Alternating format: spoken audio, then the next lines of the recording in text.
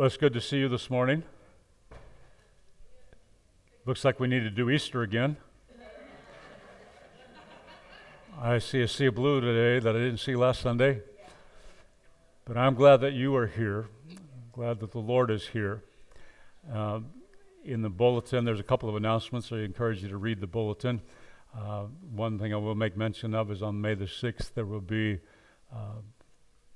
the Mary Martha annual spring garage sale. It's not in the garage, it's in the gym. But I guess a garage sale says it all. And if come and exchange treasures. If you'd like to sell something, they can rent a table. See Summer, she'll give you the details, because that's all I know, okay? And her phone number's in the bulletin, and she's sitting here in the 1, 2, 3, 4th row, okay? I believe that the fellowship breakfast will be the same day, cramming a whole lot into one day, and I think they invited everybody to come to breakfast that day, is what happened in the first service. If he spoke without authorization, that'll be his problem. But it's happening on May 6th.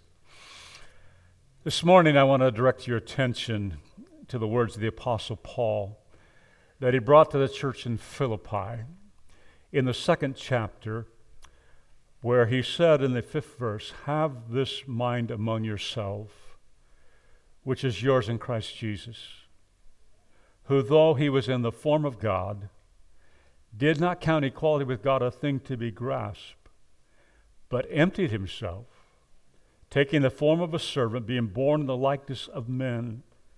And being found in human form, he humbled himself by becoming obedient to the point of death, even death on a cross."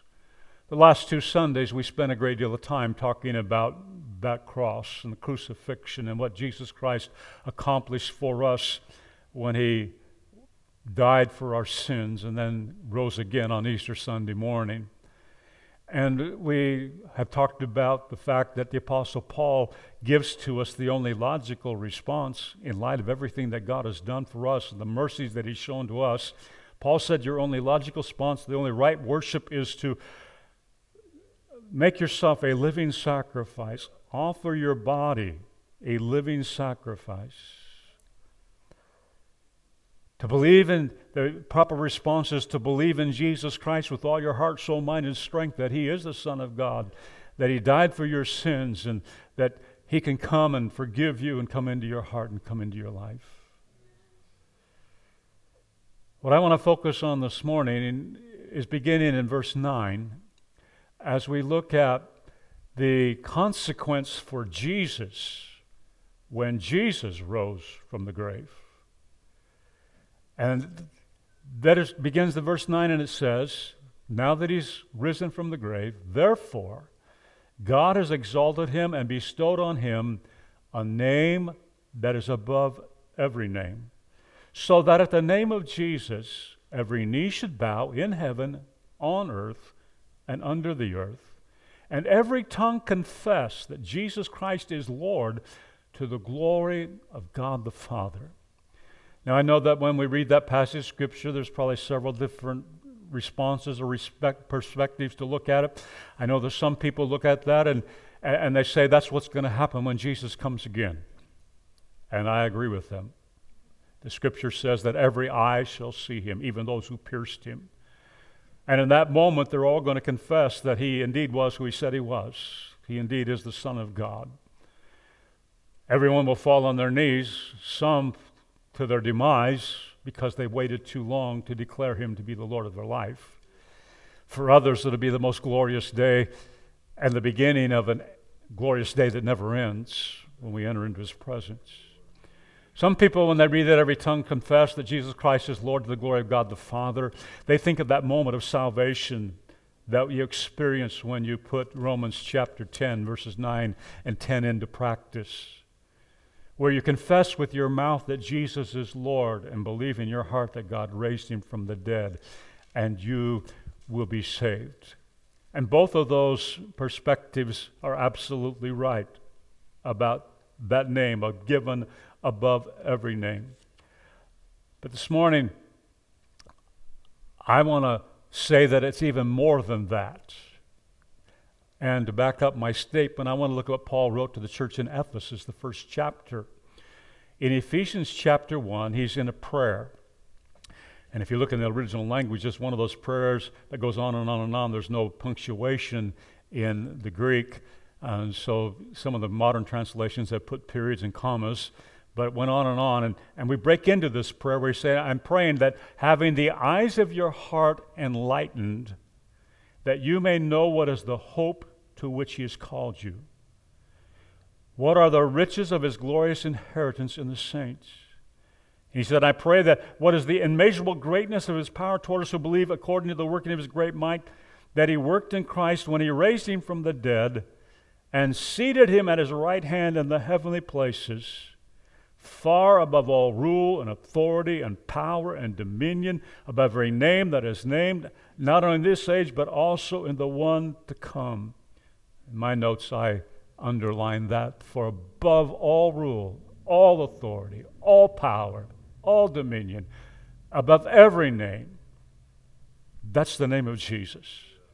Verse 22, and he put all things under his feet and gave him as a head over all things to the church, which is his body, the fullness of him who fills all in all. There's a whole lot of material that we could preach in that little section, but I want to give you a summary for today for what Paul prayed right there. Paul prayed that we never lose the understanding of who Jesus is. Never lose the understanding of who he is. He is the one that has a name above every name. He is the one that every other authority will bow down to. He is the one that every other dominion will submit to. The name above every name. And he sits at the right hand of the Father on the throne in heaven. But get this. We jump over to chapter 2, verse 6. He, or God, raised us up with him. Now, if you go back in the context, he said, you were once dead in your trespasses and sin, but God, whose riches and mercy, has saved you. And he raised us up with him and seated us with him in the heavenly places in Christ Jesus. He raised us up in the spirit realm and seated us with him in the heavenly places in Christ Jesus. The second thing that Paul wants you to understand from this context today that I want to point out is this. Paul prayed that we would understand our position in Christ and never forget it. That we would understand who we are in Jesus Christ and never forget it. And the reason I say that is because one of the places that the enemy attacks us most often is in your identity. He wants you to live out the identity of your past. He wants you to live out the identity of somebody who thinks less of you than they ought to think of you. But we need to live under the identity of who we are in Jesus Christ. Seated with him who has a name above every name. I remind you that John the Baptist, when he came preaching, do you remember what his number one message was? Repent. The kingdom of God is at hand. The kingdom of God is at hand.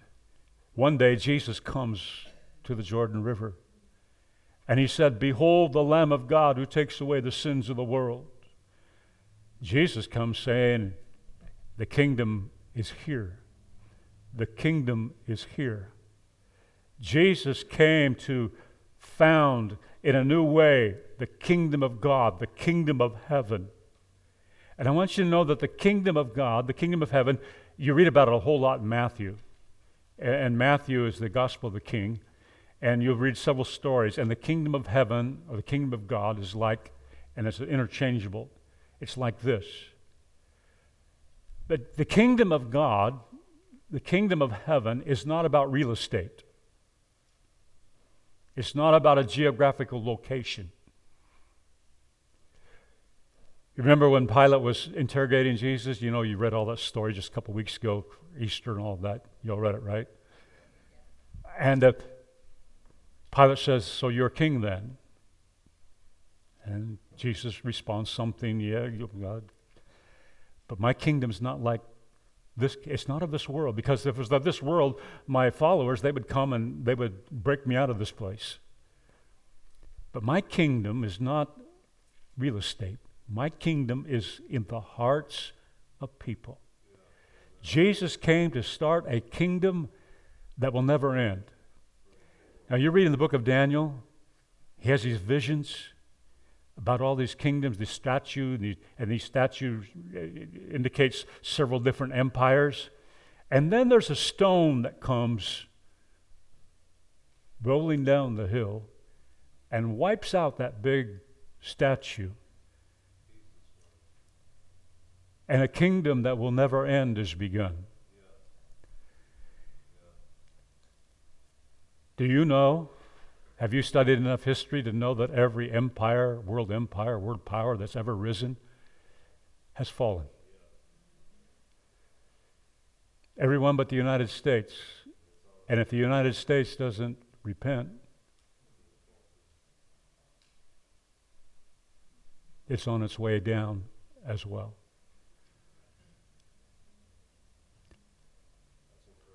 I didn't come to bum you out. But I thank God that I am a citizen of the United States, but more than that, I thank God for my citizenship in the kingdom of heaven.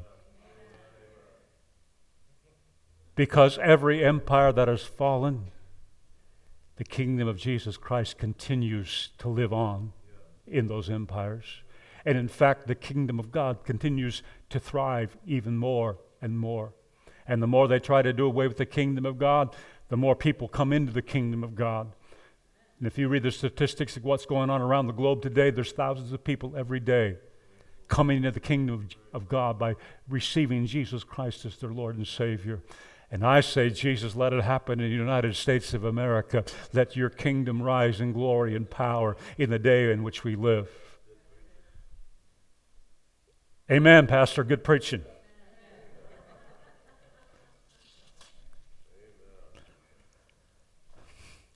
One day, every tongue will confess He's the King of Kings and He's the Lord of Lords. There are probably several reasons why the apostle prayed for the Ephesians. And you know, as he prayed for them, he didn't know it, but he was praying for you too. Because God put it here in what we call the inspired Word of God. He was praying for believers. But one of the reasons that he prayed that prayer for them, that they would understand who they are and who they are in Christ Jesus and who Christ Jesus is because the culture that they were living in was very opposed to them as Christians. By the time that Paul writes this letter, the Jews have come to the conclusion that Christians are a bunch of heretics, they're a bunch of blasphemers. There's no room for them in our culture. Do away with them. See, here the problem with the total culture was this. Because of the wealth of some of the Sadducees who were part of the Jewish religion, they had favor with Caesar in the fact that they could continue to be a religious group and they continue to worship God the way that they were worshiping God. No one else in the Roman Empire had that privilege. They were demanded to worship Caesar. So when the Jews said Christians aren't part of us, the Romans didn't accept them either. And so now the Jews are trying to get rid of the Christians, and the Romans try to get rid of the Christians. And so Paul is writing to people who will, the persecution is rising on an ongoing basis. And in the midst of that persecution, in the midst of those times where fear could come on them, he prays for them and he wants them to understand who Jesus Christ is and who you are in Christ Jesus. I said he prayed for us because we live in a world that's gone mad. We live in a time where evil is called good and good is called evil. We live in a world where those who tolerate immorality want to cancel out anybody who says that's immoral. We live in a day very similar to what Paul said to Timothy. In the last days, know this, there will be perilous times. Men will be lovers of themselves, and on, and disobedient to the parents, and down to this, that way goes. I hope you don't watch CNN too long, or Fox News too much, or any national news too much. Because if you spend too much time watching that news, you know what's going to happen in your heart? There's going to be all kinds of fear. All kinds of fear that's going to come. Because the media is doing the work of the enemy to disperse and to dispense fear, to cause people to live in fear. Why do we have all the tension between the political? It's all about fear. It's about hate. But we don't live under fear or with fear. Because Paul said to Timothy in 2 Timothy 1:7, God gave us a spirit not of fear, but of power and love and self-control. The psalmist wrote in Psalms 27:1, the Lord is my light and my salvation. Whom shall I fear? The Lord is the stronghold of my life. Whom shall I be afraid? In the 118th Psalm, the 6th verse, the Lord is on my side. I will not fear. What can man do to me? And I can hear Paul saying in Romans chapter 8, if God's for us, who can be against us? Psalms 20, verse 7, some trust in chariots, some in horses, some in missiles, some in nuclear bombs. But we trust in the name of the Lord our God. John 1:12, but to all who did receive him, who believed in his name, he gave the right to become children of God. Proverbs 18:10, the name of the Lord is a strong tower. The righteous man runs into it and is safe. Amen? The name of the Lord. The name of the Lord. Look what Jesus told the 12. Well, actually it was 11 because Judas has already left. In the upper room. John 14:12. Truly, truly I say to you, whoever believes in me will also do the works that I do, and greater works than these will he do, because I am going to the Father. Whatever you ask in my name, this I will do, that the Father may be glorified in the Son. If you ask me anything in my name, I will do it. There is strength in the name of the Lord. There is power in the name of the Lord. There is hope in the name of the Lord. Blessed is he who comes in the name of the Lord. That's the chorus to the song that Gaithers and Sandy Patty wrote back in 1986. There's strength in the name of the Lord, power in the name of the Lord, hope in the name of the Lord. And I know so many songs about the name of the Lord because there's power, there's hope, there's strength. And we have this promise of whatever we ask in his name. That's a whole nother message. We'll come back to that someday. The name of God. Many of you remember reading Exodus chapter 3, and even people who don't read the Bible have heard somewhat of the story, because that was the day that Moses' attention was captured by we call it a burning bush, but the bush wasn't burning, it was just consumed by, it was surrounded by fire. And that's what caught his attention. Fire, but the bush is not being disintegrated. And so he walks closer to the fire, and as he gets close, he hears a voice speak to him, Moses, Moses, take off your shoes, you're on holy ground. And lo and behold, he stands there and takes off his shoes and begins this conversation with the voice from the fire. And God says to him, Moses, I heard my people crying down in Egypt. And I want you to go back to there from where you left 40 years ago when you ran for your life. I want you to go back there and tell Pharaoh to let my people go. He said, I've heard their cry. They've been in slavery now for a couple hundred years or longer. Because remember, they moved there as free people, 70 of them, Jacob's sons, because Joseph, God sent him ahead.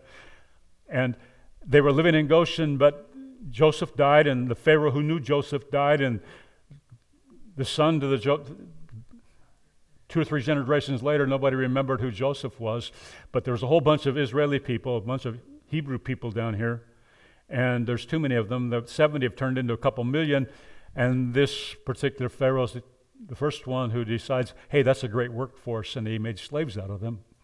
And they are having to make bricks out of clay and straw. And some other scholars believe that not only that, but there was another crew.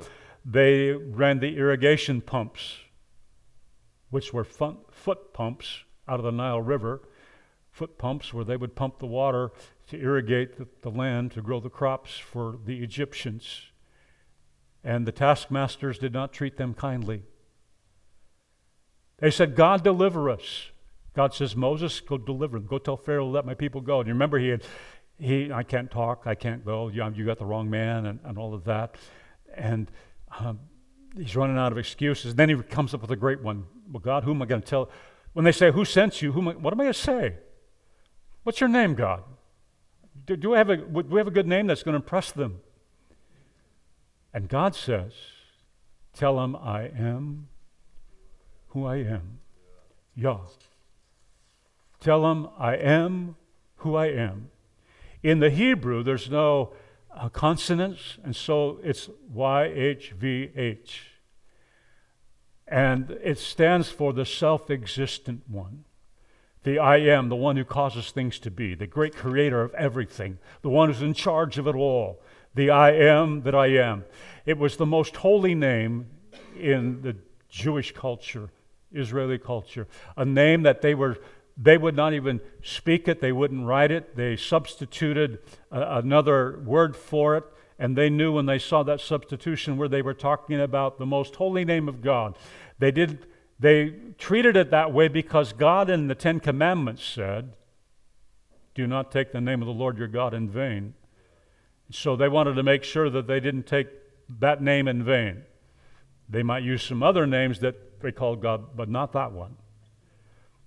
And as time went on and the English alliteration they put some vowels in there and Jehovah. And for a long, long time, Jehovah.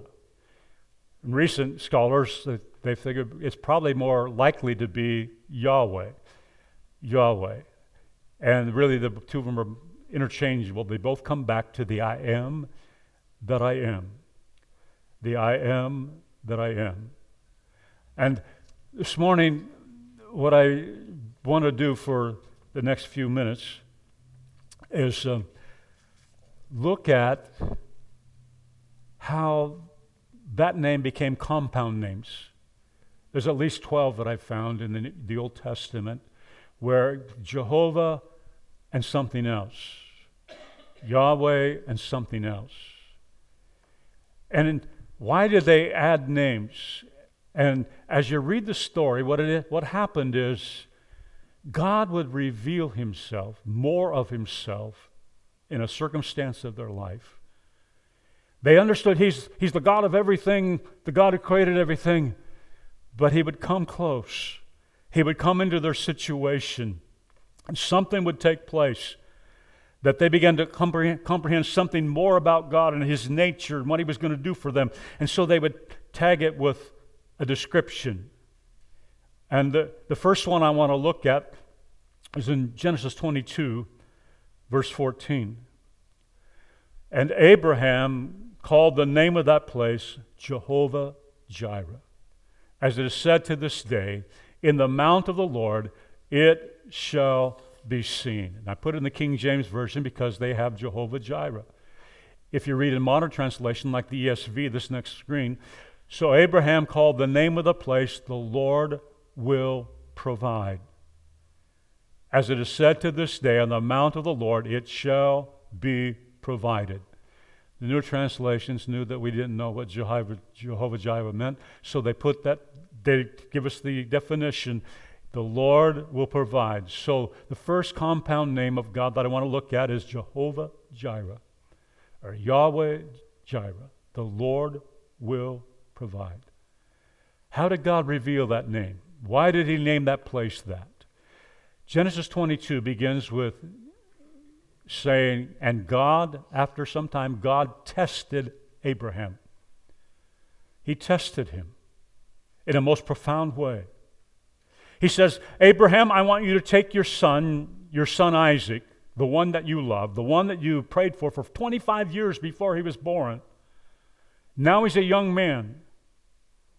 This is the man who's going to be your heir, the only heir that you have, the one who's going to help you create a family so large as like the stars of the sky and the sand of the sea, the father of a great nation.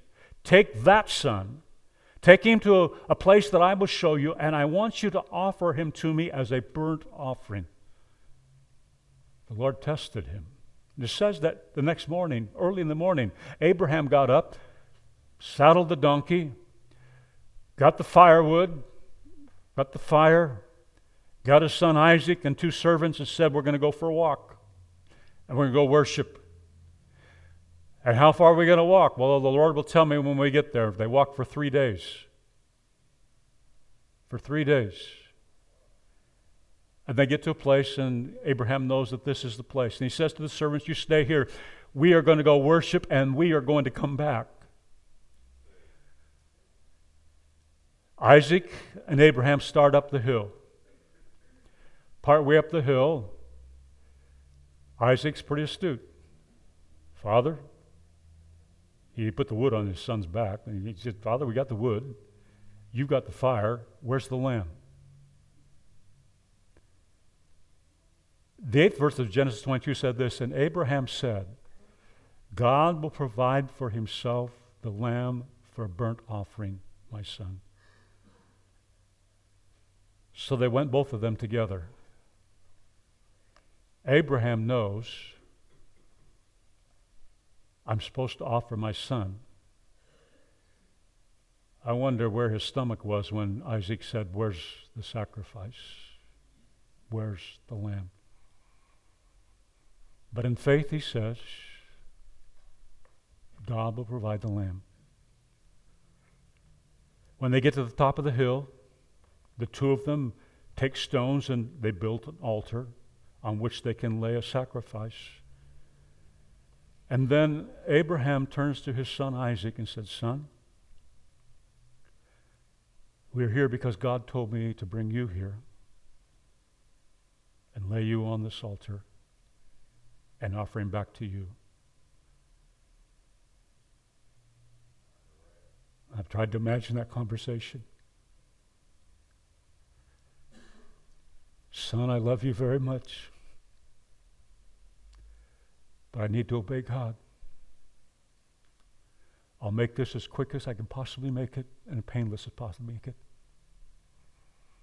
I don't know why. I don't know what's going to come of this, but I trust God. And he raises the knife and he says he's about to come down, and God says, stop, stop, stop. Do not lay a hand on your son. I know that you fear God. And there's a whole other series of messages. He didn't say that you love God. He said, I know that you fear God, seeing that you did not withhold your son. And the Bible says that Abraham looked up and he saw a ram caught in the thicket by its horns. And he went over and he got the ram and he offered it to God as a burnt offering, and I'll bet that was one happy offering. If anybody did a happy dance while they were worshiping, it would have been Abraham. And then he names the place Jehovah Jireh. In the mount of the Lord it's been seen. God will see to it. God will provide. That story is a picture of what God did for us on Calvary when he sent his only Son. Only there was no substitute. He actually gave his Son. Let him die that you and I might have life. Jehovah Jireh, the Lord will provide. The Lord provided your salvation. You didn't. You can't. God gave his Son that you and I might be born again.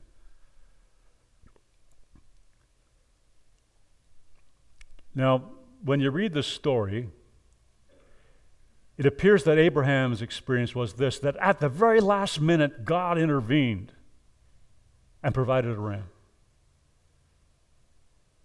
What I love is the faith of Abraham when he says on the way up the mountain, God will provide himself a lamb for the burnt offering. The book of Hebrews tells us that Abraham believed in his heart because this was the promised son, that if he killed the son, God would raise him back from the grave because he was the promised son. Let me ask you this question. Was that ram caught in the thicket over there just a coincidence? Was it a matter of happenstance? No. Jehovah Jireh. That lamb was on the hill before they got there. I don't know what moment he got his head caught, but he was there by divine appointment. God will provide. The application point, Jehovah Jireh is the promise of God's goodness and provision for every need. Jehovah Jireh is the promise of God's goodness and provision for every need. For those who have put their faith in Jesus Christ, you can live with the confidence that the Apostle Paul lived with when he wrote to the Philippians in Philippians chapter 4, verse 19. He said, "And my God will supply every need of yours according to his riches in glory in Christ Jesus." Jesus, in his teaching in the Sermon on the Mount, he said, don't become anxious about what you're going to eat. Look at the birds of the air. They don't plant anything, they don't harvest anything, and yet they don't go hungry because the Father takes care of them. How much more will the Father in heaven take care of you? He said, don't be anxious about what you're going to wear. Consider the lilies of the field. I mean, they're more beautiful than Solomon and all of his fine clothing because God clothed them. If God takes care of the lilies of the field, how much more will he take care of you? And then he makes this statement that's so important to live by. Seek first the kingdom of God and his righteousness, and all these things will be added to you. All these things will be added to you because he is Jehovah Jireh, the God who will provide, the God who sees. He sees in advance and he takes care of what you're going to need when you get down the road. Exodus 15:26, we come to the next compound word that I like to look at, compound name of God. If you diligently listen to the voice of the Lord your God and do that which is right in his eyes and give ear to his commandments and keep all of his statutes, I will put none of the diseases on you that I put on the Egyptians, for I am the Lord your healer. In the Hebrew, it would be Jehovah Rophi. Jehovah Rophi. The Lord your healer. This name of God was revealed at a place called Marah. Marah was a 3-day journey from the Red Sea for a couple of million people. They had gone through the Red Sea on dry ground, and then they watched as Pharaoh's army was drowned in that sea because God caused the water to come back over them. They have the great song, the Song of Miriam. They have the Song of Moses. They have a day of rejoicing. And then God moves them, and they're following this cloud, God's presence. And he takes them to this place called Marah where there was water. And they are blessed to see water until they tasted. And the water was not fit for human consumption. It was bitter water. And they begin to grumble. And Moses cries out, Lord, now what? And he said, you see that tree over there, that log over there? Dump it in the water. And he threw the tree in the water, and behold, the water turned sweet. God used that moment to illustrate to them this fact. I'm the Lord, your healer. You walk in obedience to my commands, my words, and you're going to experience divine healing. I will not send the diseases that the Egyptians have. I will give you health. I will be your healer. In Isaiah and in Peter's epistle, they both agree, one beforehand and one after, by his stripes we were healed. We were healed. Psalms 103 tells us he forgives all of our sins and heals all of our diseases. Psalms 107 says, God sent his word and he healed them. Jesus was anointed to heal the brokenhearted. Jeremiah 3:22, God comes and he's the healer who heals the backslider to be restored into relationship with the Father. Jehovah Rophi is ever ready to heal those who need a healing. Everywhere Jesus went, he healed the sick. He told us to lay hands on them and pray for them in his name, believing that people would be healed. And we do that, and sometimes they're healed instantly. Sometimes it's a process. I don't know why God does what he does, because he's God, and that's all I'm going to leave it at that. But he told us to pray for healing because he said, my name is Jehovah Rophi. And here's the thing. Jehovah Rophi is the only one who can heal us spiritually, morally, and physically. He's the only one who can make us completely whole. The only one. And the last two words of Exodus 15:20, I'm your healer. I'm your healer. When he healed the water, what he wanted people to understand at the beginning of their journey toward the promised land, what I did for this water, I can do for you. Just walk in obedience. Walk in obedience. We sing the song, you hold my every moment. You calm my raging sea. You walk with me through fire and you heal all my disease. I trust in you. I trust in you. I believe you're my healer. I believe that you're all I need. I believe you're my portion. Did you know there's another scripture that says healing is the children's portion? I believe you're more than enough for me. Jesus, you're all I need. He's Jehovah Jireh. He's Jehovah Rophi. We move to Exodus chapter 17, verse 15, where it says, and Moses built an altar and called the name of it Jehovah Nissi. Jehovah Nissi. Reading the English Standard Version, it says, and Moses built an altar and called the name of it, the Lord is my banner. Jehovah Nissi. The Lord is my banner. This is the story of Amalek, or the Amalekites. They are watching this nation of people moving across the country, and they're coming close to their border of the land that they have staked out as being theirs. And they don't want a couple million people and their herds and their flocks going through their property. So they come and wage war. Moses says to Joshua, choose out some good men and you go fight. And then Moses goes up on the hill or the mountain right there above the fight, and he takes Aaron and Hur with him. And as long as Moses is standing there with his hands up, dependence on God, in the context he talks about touching the throne of God, Joshua and the Israelites prevail in the battle. When his arms get tired and they come down to rest, his shoulders are aching, then the Amalekites begin to turn the tide. So up goes his arms again. It doesn't take very long before Aaron and Hur figure out we need to hold his arms up. And they hold his arms up until the battle is won. And then he builds an altar and he names it Jehovah Nissi. The Lord is my banner. The Lord is my banner.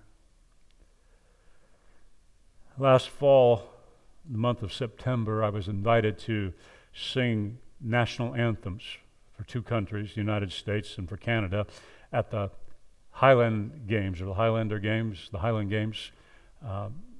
And as they opened up these games, what happens is they have a place there at Tamashanner Park in one of the fields that somebody with a PA system announces the clan. And the clan will march in formation, and they have a drummer, or some of them had a band, and some of them had a CD, but they all come with a banner. This is who we are. This is our heritage. They come with a banner. Moses built an altar, and he said, Jehovah is my banner. And though this is the only place that I know of in the Scripture, and I'm not saying it's the only one I know of where that compound word is used, Jehovah Nissi, there are multiple instances in the story of the Scripture where we read this: the battle belongs to the Lord. The battle belongs to the Lord. One of my favorite stories where that takes place is in 2 Chronicles chapter 20. Jehoshaphat is king of Judah, Jerusalem, and there Ammon and Mount Seir and Moab have an allied army that they're going to march against Jerusalem, march against Jehoshaphat. They were kind enough to say, we're coming, we're going to wipe you out. Jehoshaphat calls for a prayer meeting, a fasting. Let's fast and let's pray. And then he leads the people in prayer, public prayer.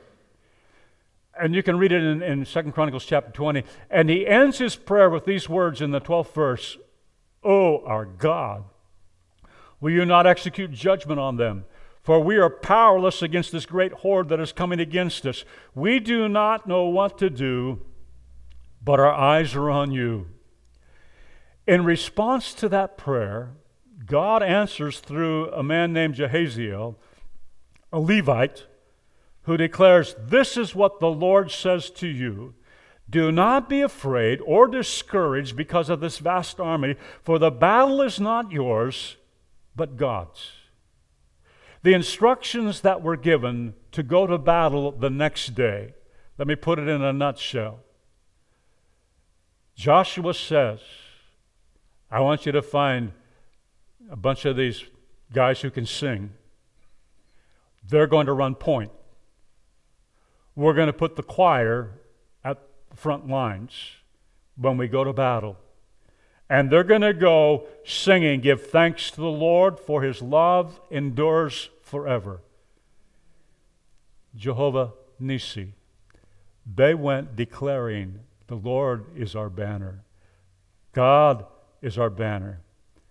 God, so give thanks to the Lord, his love endures forever. And the Scripture says, when they began to sing, the Lord sent ambushes against the army of Moab, Ammon, and Mount Seir, and they destroyed each other, and the Israelites prevailed over them. Jehovah Nissi, the Lord is my banner. When I was typing this, my mind went to the Revolutionary War in the United States of America, talking about our banner. And you remember there was somebody watching the battle who wrote a song, "The Star-Spangled Banner. Oh, say does that star-spangled banner yet wave o'er the land of the..." You know, in the history of the United States, there have been some very moving pictures that I've seen of soldiers like Iwo Jima planting a flag on soil that they took in battle, the banner. I said that because we are in a spiritual war. Ephesians chapter 6, we don't wrestle against flesh and blood.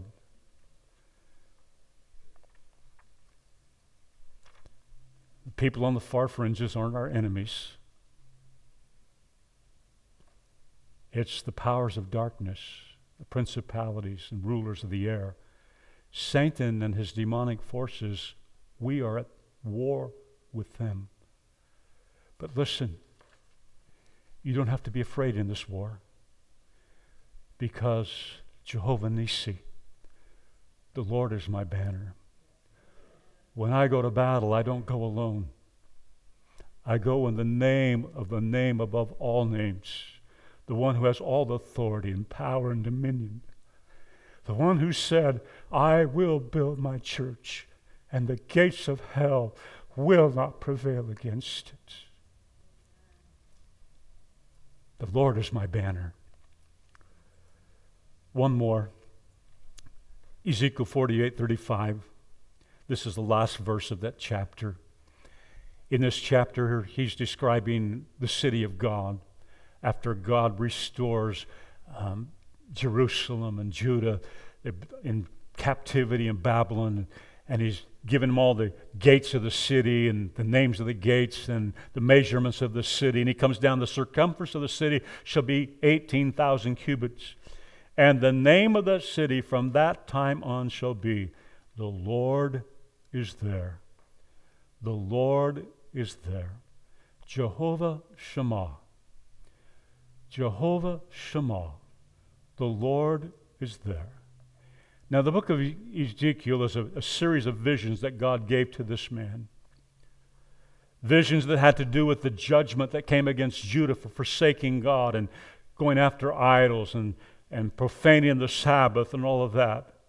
In one of the earlier visions in the book of Ezekiel, Ezekiel shares, I saw the presence of God leave the temple and leave the city. And the city was left desolate. He said, I saw that in a vision. Now, as he's coming down to the end of his writing, he sees just the opposite take place. He sees this detailed vision of God bringing restoration to his people, restoration of his presence among his people. Jehovah Shammah, the Lord is there. Consider this with me.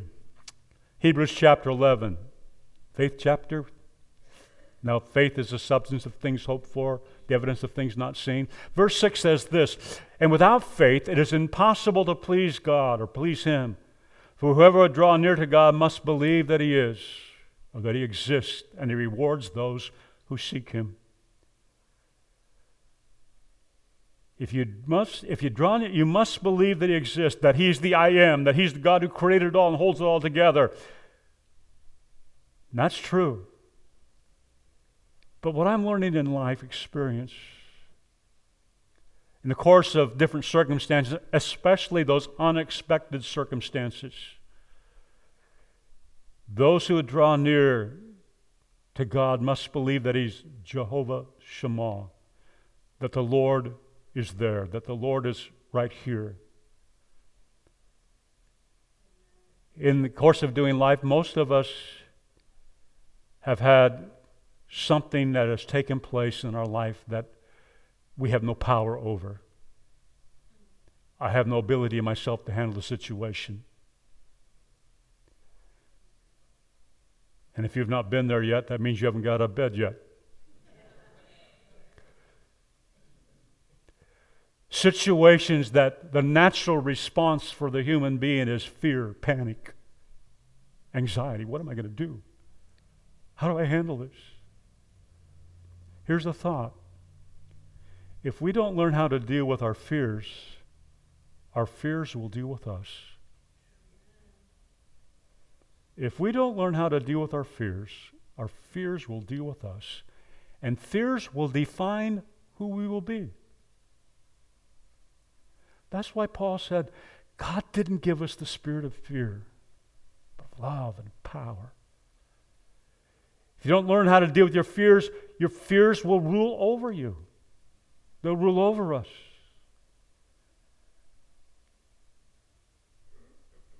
I want you to hear that promise wrapped up in this name, Jehovah Shammah.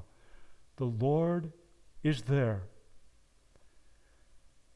Have you ever just read Psalms 139, just kept reading it over, kind of chewing on the words?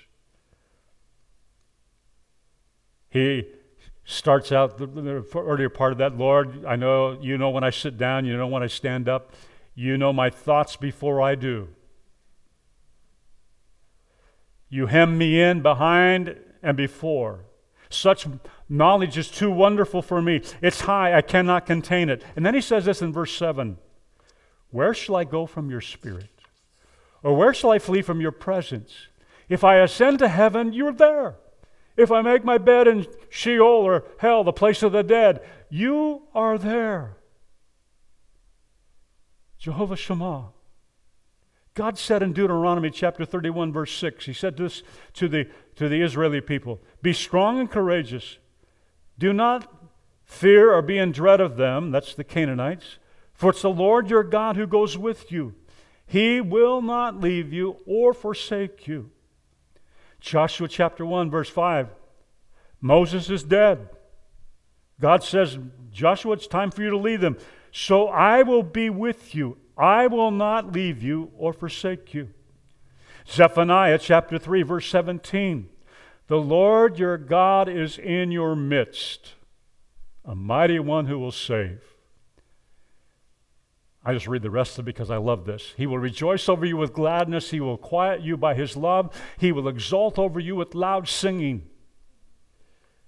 He's with you, and he even sings songs over you. Loudly. Romans 8, I didn't put it in the screen, but in Romans 8, you read it a couple times, he said, it's the Spirit that dwells in us. And he said, if the same Spirit that raised Christ from the dead dwells in you, it'll quicken your mortal body. That Spirit who dwells in you. 1 Corinthians 3:16, do you not know that you are God's temple and God's Spirit dwells in you? Hebrews 13:5 said this, keep your life free from the love of money, be content with what you have, for he has said back in Deuteronomy 31:6, I will never leave you nor forsake you. He's Jehovah Shammah. Now I intended when I started to go to Jehovah Shalom and God is our peace, and Jehovah Roi, the Lord is my shepherd. But in my spirit, I got hung up right here on the Lord is here. And I just felt like somebody just today needed to hear he's Jehovah Shammah for you. The Lord is here. And maybe it's just me. But if that's okay, that's all right if that's the case. You need to hear it not because you don't believe in the greatness of God. You can sing with us how great is our God, or you can sing he's worthy of it all, and you can, all of those things, because you believe it for somebody else. You can believe it for your neighbor. God's great. God's with you. God's never left you, but you find yourself in circumstances and you say, God, where'd you go? Why don't I feel you? Why don't I know you? Where are you, God? And as I'm typing in these last couple of pages, in my mind, I went back almost 4 years now to a motel room in Kennewick, Washington, where my dad and I had stopped after driving We got up at 4 o'clock in the morning.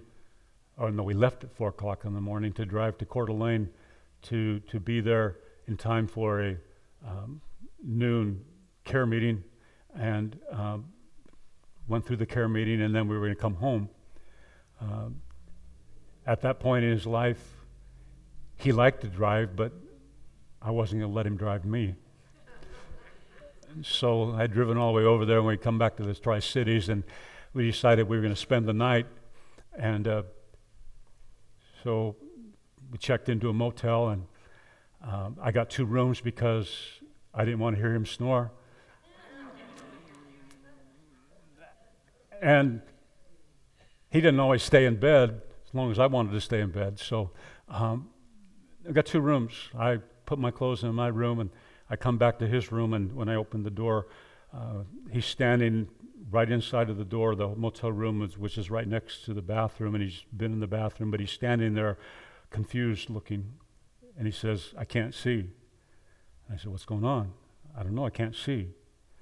He kind of shakes his head, and it's coming back, and then he passed out. But I was standing close enough that I caught him, and he leaned up against me, and he was out for just a short period of time, and then he comes back, and I said, "What's going on?" "Oh, I'm fine." And only those that know my dad know that didn't mean anything if he said I'm fine. "I'm fine."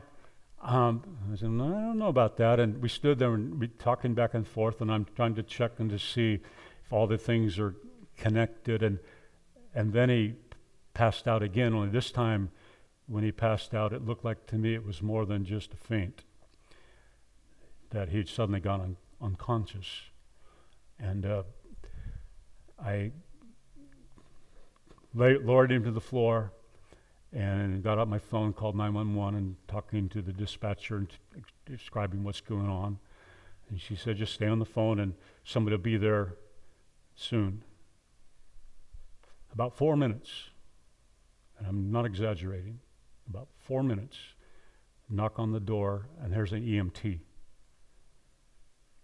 And they come in, and they try to ascertain what's going on. First, we had to drag him off across the floor so we could open the door to get him. They could get in with their gurney. They put him on the gurney, and they take him downstairs. And I go downstairs, and I can see him in the ambulance. And one of the EMTs comes out and said, "We're going to have to intubate him because if we don't think he'll make it to the hospital," which is not even a mile away. Just want you to see how close all of this took place. I'm talking about Jehovah Jireh, Jehovah Shammah.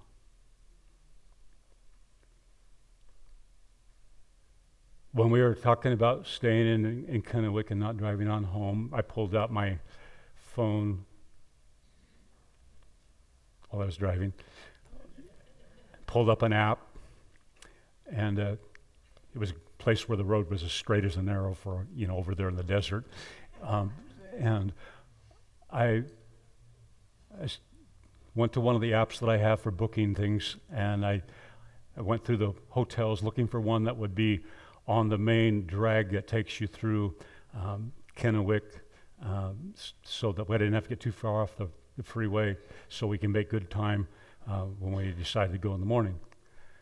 And I also looked for one that was reasonably priced and with a chain that I was pretty sure they didn't have bed bugs and fleas.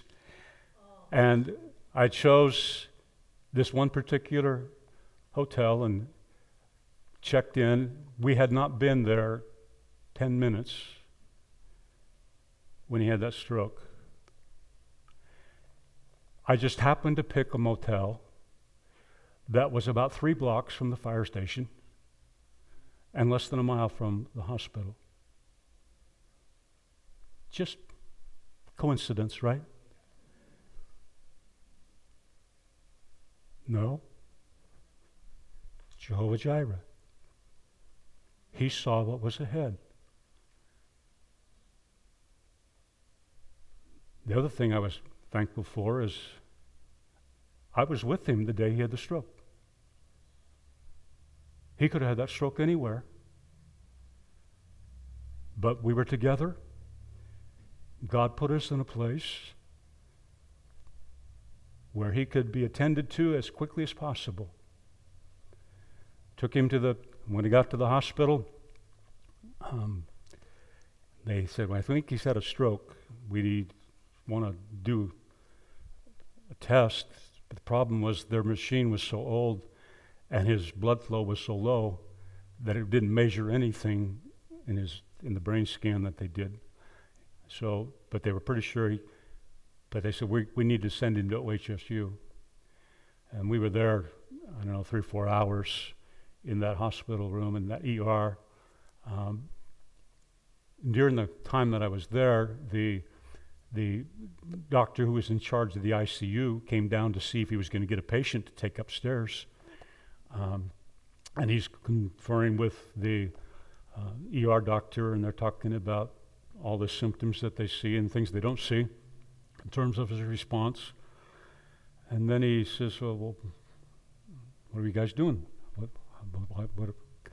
Where you been? What are you doing? And I said, well, we were at a pastor's retreat, our pastor's conference today. And he says, really? I'm a born-again believer too. And for the next 30, 40 minutes, we just shared, and he did his best to encourage me. But you know what? I was as calm as could be.